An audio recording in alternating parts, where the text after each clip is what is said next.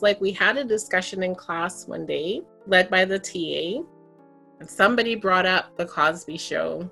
And the TA, the person who was responsible for marking me, said, the Cosby Show is not realistic. And when asked to clarify, she said, because it portrays professional Black people.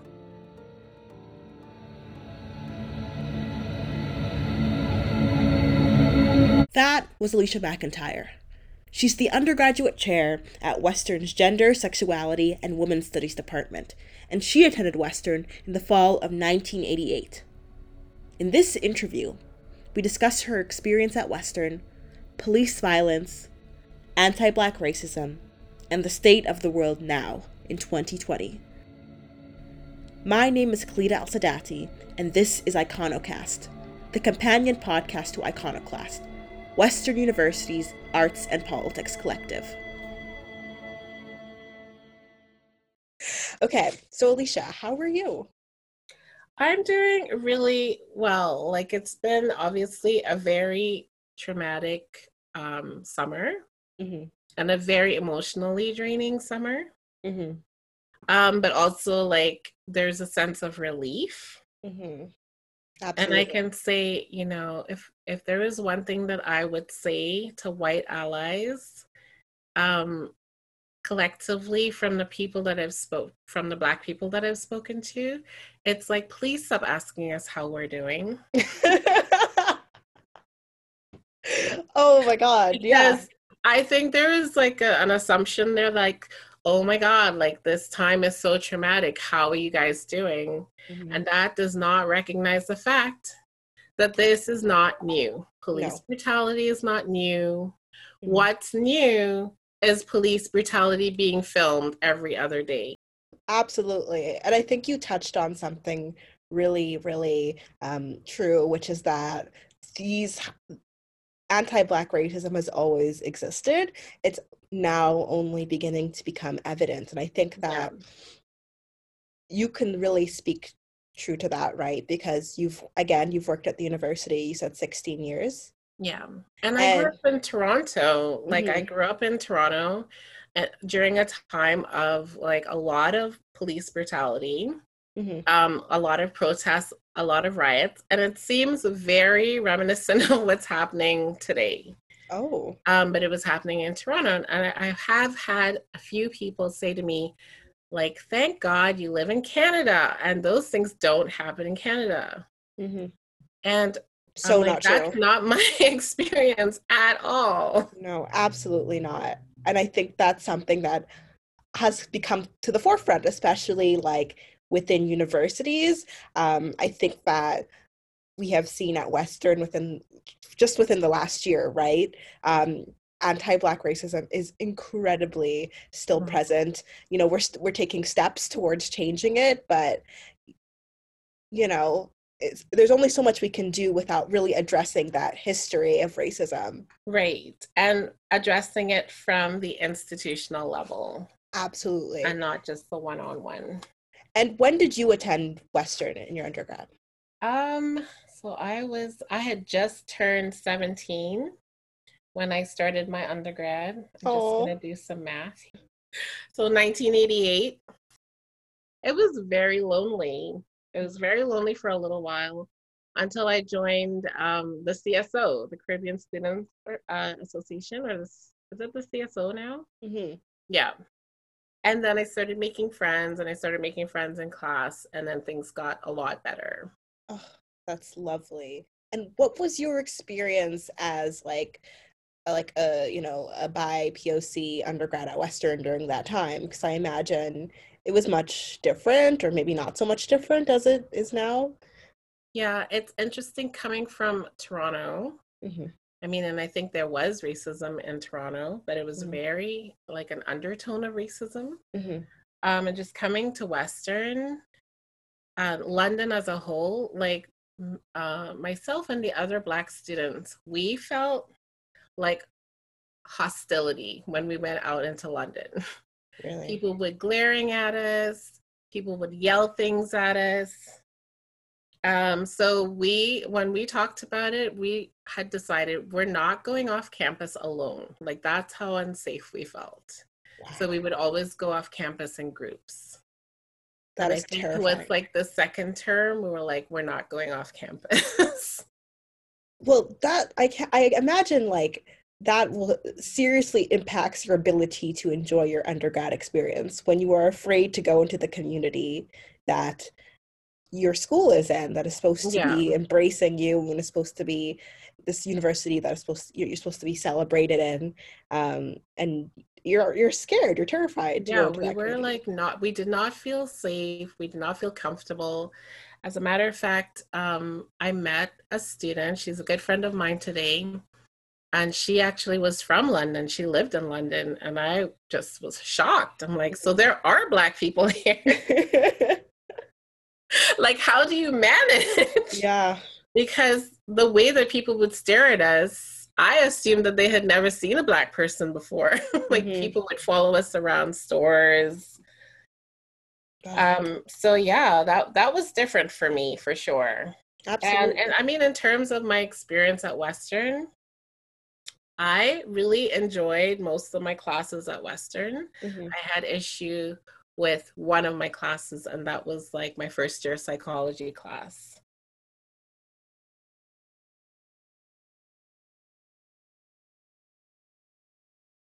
Was that taught by Philip Rushton? Was that? No, it wasn't. Okay. But it's just interesting because our psychology textbook started off by comparing, let's say, poor inner city Black students and their test scores and performance scores, their intelligence scores, with white, suburban, middle class students, right? So they did those comparisons for about the first 10 pages. Thereafter, they stopped distinguishing that they were talking about poor inner city Black students and white middle class students, and started using poor and middle class. And everybody so they trained you to associate the poor with the Black students and the middle class with the white students. Oh my gosh. And I was thinking, what about middle class Black students or poor white students? Like there was no mention of that. It was basically these realities didn't exist outside of so kind they're of what training people in an educational setting and they're like reinforcing stereotypes that all Black people are poor and all white people are middle class. That was my textbook. That was my first year experience. And even as a first year, I was like, this is nonsense. Oh my God. And then that translated into the discussions in class. Like we had a discussion in class one day led by the TA, and somebody brought up the Cosby Show. And the TA, the person who was responsible for marking me, said, the Cosby Show is not realistic. And when asked to clarify, she said, because it portrays professional Black people. She said that right out. And I challenged that. I said, my parents are professionals, my aunts and uncles are professionals. So that is my reality. Like the Cosby Show is my reality. And she said, and I quote, "You are the exception rather than the rule."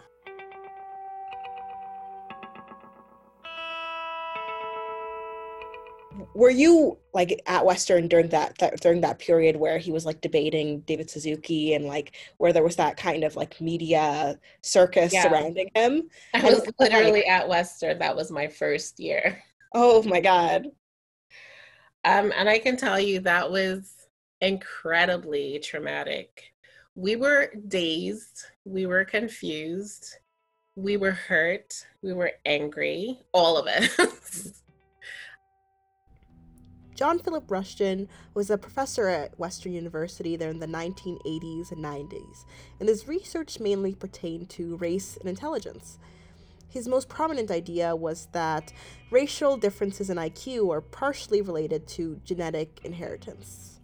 Essentially, people that were not white, generally Black people, had smaller brains and were therefore sexually aggressive and less intelligent. We were dazed, we were confused, we were hurt, we were angry, all of it. I can say that about every single Black person on campus. We all kind of just walked around in a daze. Mm-hmm. And what we were waiting for at that time, honestly, was a really strong institutional response to that. Like a really strong, this guy does not represent our values. Like a really strong censorship of Rushton, and I don't think it ever came. Mm-hmm. So that to us was like insult to injury. Mm-hmm. We wanted to see like scientists come out of the woodwork and say, your methodology is wrong. Mm-hmm. Like your science is wrong. Mm-hmm. We understand as Black people what you're saying is complete nonsense. Mm-hmm. But I want somebody to go through your methodology and pick out the faults. Like, I felt like that was the only way to discredit him, mm-hmm. because he was being lauded as a social scientist and a pretty prominent social scientist. Mm-hmm. And we wanted him to be taken off that pedestal. Mm-hmm. Everyone knew this man was taking money from white supremacist group. Mm. You know what I mean? And that he was part of a white supremacist Nazi organization. So how do you let someone like that practice quote unquote science? And how do you let someone like that teach at a university and then claim to respect diversity? Mm-hmm. How, as a Black student, am I supposed to sit in your class when you think I'm dumber than everybody else? Mm-hmm. Yeah. It's insane in a lot of ways, in many ways. And the fact that he stayed until he died. He was never fired. He was never let go. He basically died. Okay, so fast forward to 2020, mm-hmm. when Alan Shepard apologizes, mm-hmm. and there's an immediate backlash. I know for myself, I'm not going to speak for anyone else, but I think for myself, like, I left Western after that happened. You know, that happening, in addition to the hostile environment of London, I'm like, this is not the place for me. So I left Western. I know a lot of people who left Western because of this. Mm-hmm. But we did not deal with our emotions. Mm-hmm. We didn't deal with it. We just kind of buried it and moved on. When he apologized this summer, it brought up a lot of emotions. Mm-hmm. It literally brought me back to 17-year-old me walking around campus, afraid and angry and hurt. Mm-hmm. It brought me right back to that moment. And I think it brought a lot of other alumni back to that place, mm-hmm. where we did not receive the support that we needed from Western. Mm-hmm. The damage has been done. The damage was done. The damage continued to be done. Mm-hmm. And so the apology just seemed like a little, like too little, too late. Mm-hmm. The apology, I feel like, did not acknowledge the harm that was done. Mm-hmm. Absolutely. And like, were there Black students on campus speaking out against Rushton? Were they able to, safely, protected by anyone? I feel like what we were doing was speaking out within our groups. So the African Students Association. Was anyone at all, not even just Black students, was anyone doing it outside of, David Suzuki? Yeah. I feel like as Black students, we felt very alone. Mm-hmm. We felt very alone. We're like, no one else understands our pain.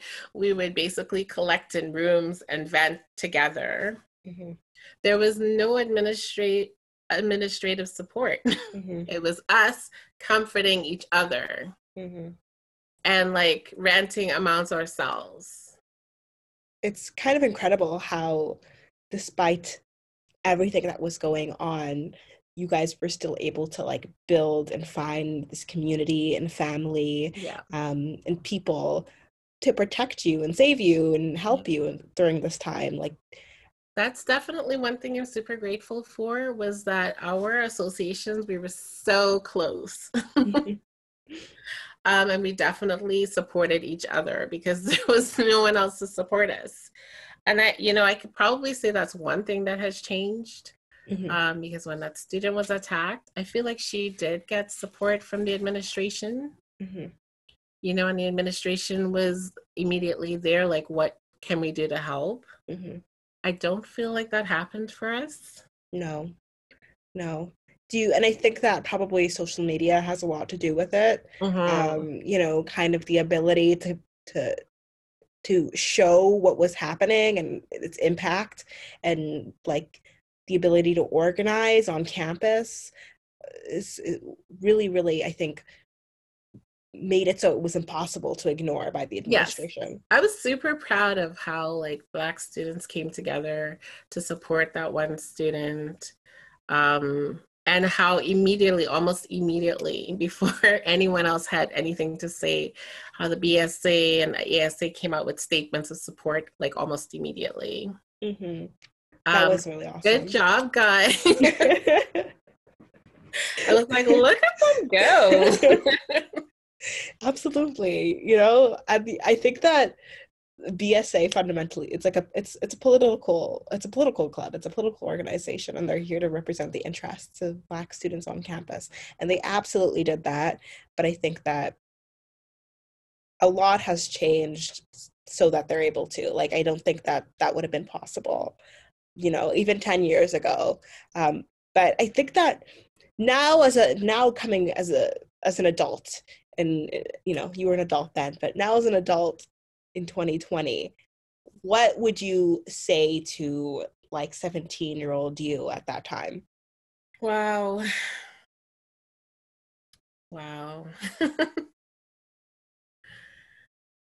I still feel like that 17-year-old sometimes when things happen. I don't know what to say to her, because I wish I could say to her, hang in there, things will get better.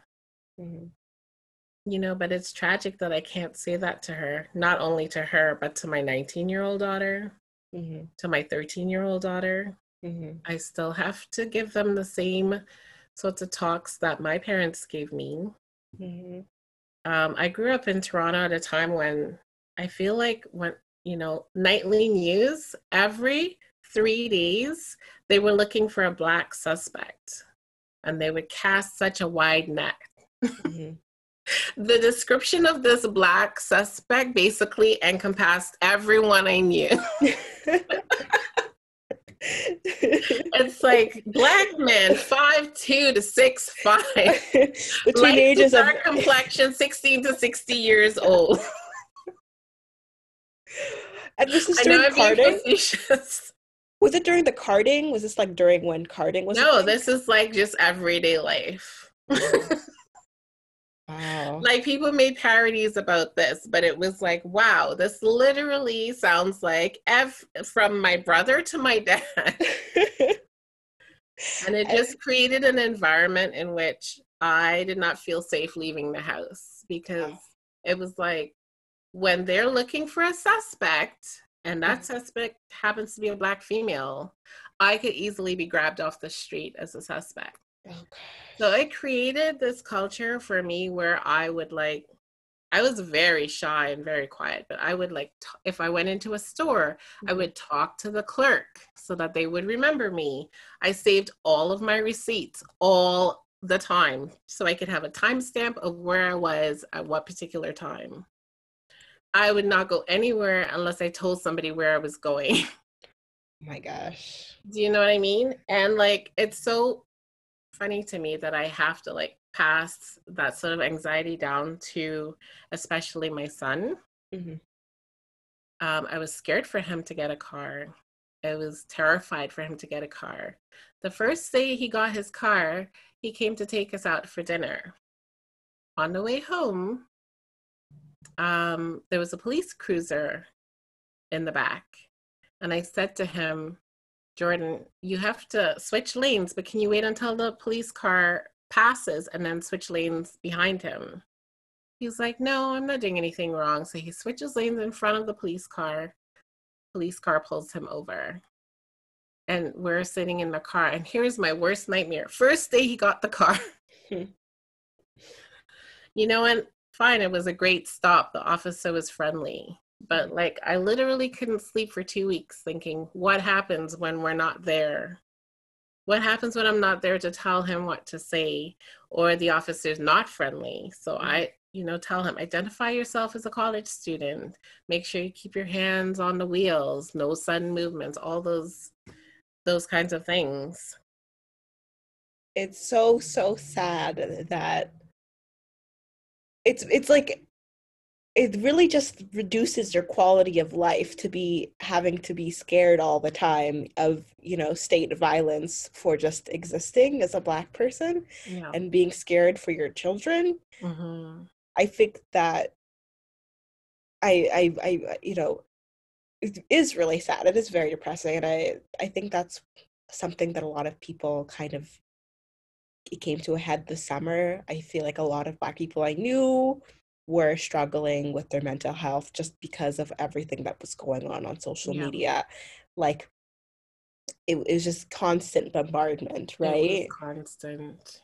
And then you feel bad for turning it off because you want to support the cause. Mm-hmm. You know what I mean? Like, people who are suffering through this can't just turn their phone off. Yeah. You feel bad for like wanting a break, but it's like, especially with the algorithms, once you click on one video, it's just a constant stream of police brutality. And I think something that gets lost in a lot of what is happening right now is like, how do we like yes, okay, it's important to bring awareness to things and educate yourself, but how do we not re-traumatize our Black friends and coworkers? How do we actually make change without further just like hurting people, Right. Yeah. And I see the two sides to it. Obviously it's not something that we can ignore, but I think at this point we all know it's going on, and it's going on every day. So yeah, I think it is time to stop re-traumatizing with the videos, the images. I think about how that affects the psyche of my children. Oh, To constantly see people who look like them gunned down or mistreated or beat up, or like treated in an inhumane way. Then as a parent, it's just a harder job for me to send them out into the world, as kings and queens with their head held high, understanding what a great history they have and how far we have come as a people, and how intelligent they are, and how beautiful they are, and how worthy they are, right? Like, I feel like I'm constantly fighting an opposite message.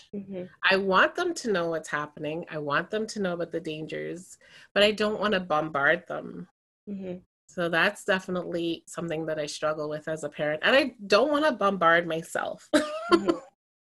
Absolutely. Because it's, a lot to take on, just for yourself, constantly protecting others. Like, what do you think that these kind of experiences as like a former Western student do you think that it's allowed you to approach your work and your relationships with your students differently, perhaps? I mean, absolutely. I feel like in my role, one of the number one things I try to do is be an advocate for students. And I definitely try to advocate more for my students of color. I know you guys need additional support. Not just this year when things are coming to a fore, you know what I mean? That goes back to what I said before. Like, I know that you guys that is your lived experience, that trauma. Is it more traumatic now because it's just like out there all the time? Yes, but it's always traumatic. I always feel like you guys need extra support. So that's how I approach my job. Absolutely. And in your view, what is like adequately addressing and dismantling anti-Black racism on campus look like? I think about all the instances of students reporting acts of racism to me in the classroom, on campus, with other students, with professors, with staff. And I think about the fact that there was not a way that I could tell them that they could address it. There was not like a body that I could send them to that I was confident would address it. And I know the anti-racism working group has addressed this, but I really strongly feel there needs to be like a separate body that is not connected to Western, like an ombudsman that people could go and launch their complaint. And this body needs to have some teeth. They need to be able to sanction people. They need to be able to sit down with someone and say, hey, it was hurtful for you to use the N-word in your class. This is the reason why. Please don't do it again. Absolutely. And I think another thing is like accommodations, right? Like we are in a global pandemic, and we're in this time where we're like, okay, we need to address anti-Black racism. We need to address, but we are also like not reducing tuition costs. Right. We are not adequately like addressing the fact that, you know, like not everyone comes from the same socioeconomic background. Not everyone can, you know, attend a Zoom lecture with their camera on, might not have internet access even, might not be able to learn in their home environments. Right. And what are we doing to, like, you know, addressing institutional anti-Black racism does not mean just accounting for racist institutions. It means making a space where Black students can be able to participate in accessible. I bring that point up all the time when I hear people talk about, you know, well, they can just get on Zoom, like, but not everyone has stable internet connections. I consider myself fortunate, and my internet connection sometimes still isn't stable. You know, my daughter was just doing a test, and like the internet for some reason just died in the middle of her exam. Oh gosh. That's terrifying. Not everyone has a quiet environment to study and take a test from. Not everybody has, you know, there's kind of an assumption of privilege with online learning, that you have an environment in which you can learn. And that is simply not the truth. And what I think, I mean, I know it's a new situation and we are adapting every day and we are trying to help everyone, but what the sense I'm getting is we're gonna take everybody's needs individually, as opposed to being a more institutional approach to accommodating everyone. And I think a huge takeaway, and something that is becoming more evident, not much has really changed since, you know, the time that you were at Western. You know, in a lot of ways, students of color are still having to do a lot of the legwork to be able to be seen and heard and have their issues addressed at the institutional level, because otherwise there is nothing that can be done. And I know you kind of at the beginning kind of gave your message to white allies, but what is something that you anything else? Is there anything else you'd want to bring forward in terms of what can they do outside of not bothering us and asking us if we're okay all the time? Oh my God. The other thing I would say is please speak up. There, you know, the majority of students who have come to me and complained about professors saying the N-word in class have been white students. And they didn't say anything.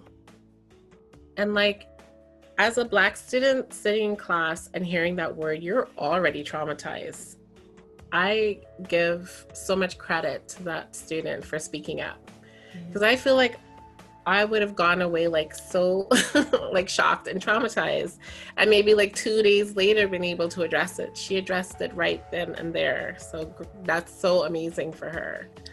But as a white ally, you can say something. You can say, hey, I don't think that's okay. Mm-hmm. Like, speak up when you see these things happening.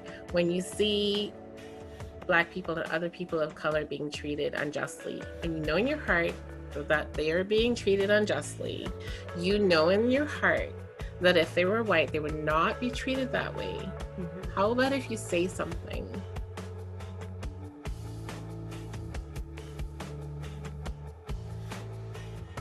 Before we end off today, I'd like to thank Alicia for coming on today and sharing her story with us, as well as you guys for listening. Make sure to follow us at Iconoclast Collective UWO on Facebook and Iconoclast UWO on Instagram. Have a wonderful day.